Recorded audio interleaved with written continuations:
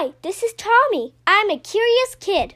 I love to learn and always work hard in school, but I really love exploring difficult and complex subjects like economics, astrophysics, and psychology.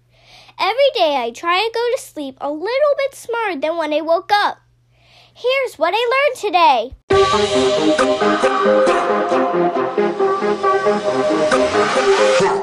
Hello everyone, and thanks for tuning in to episode 284 of the What I Learned Today podcast. In a previous episode, we discussed black holes and how their gravity is so strong that not even light can escape. There is one exception to that rule, and it is known as Hawking radiation. Hawking radiation, named after famous theoretical physicist Stephen Hawking, is a black body radiation that is predicted to be released by black holes.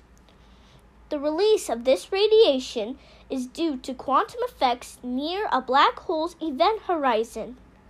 Hawking radiation reduces the mass and rotation energy of black holes, and is therefore also known as black hole evaporation. Due to this, black holes that do not gain mass through other means are expected to shrink and ultimately vanish.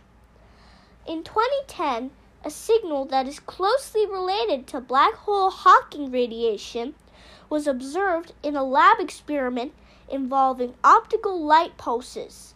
However, the results thus far remain unverified. That's what I learned today. Thanks for listening.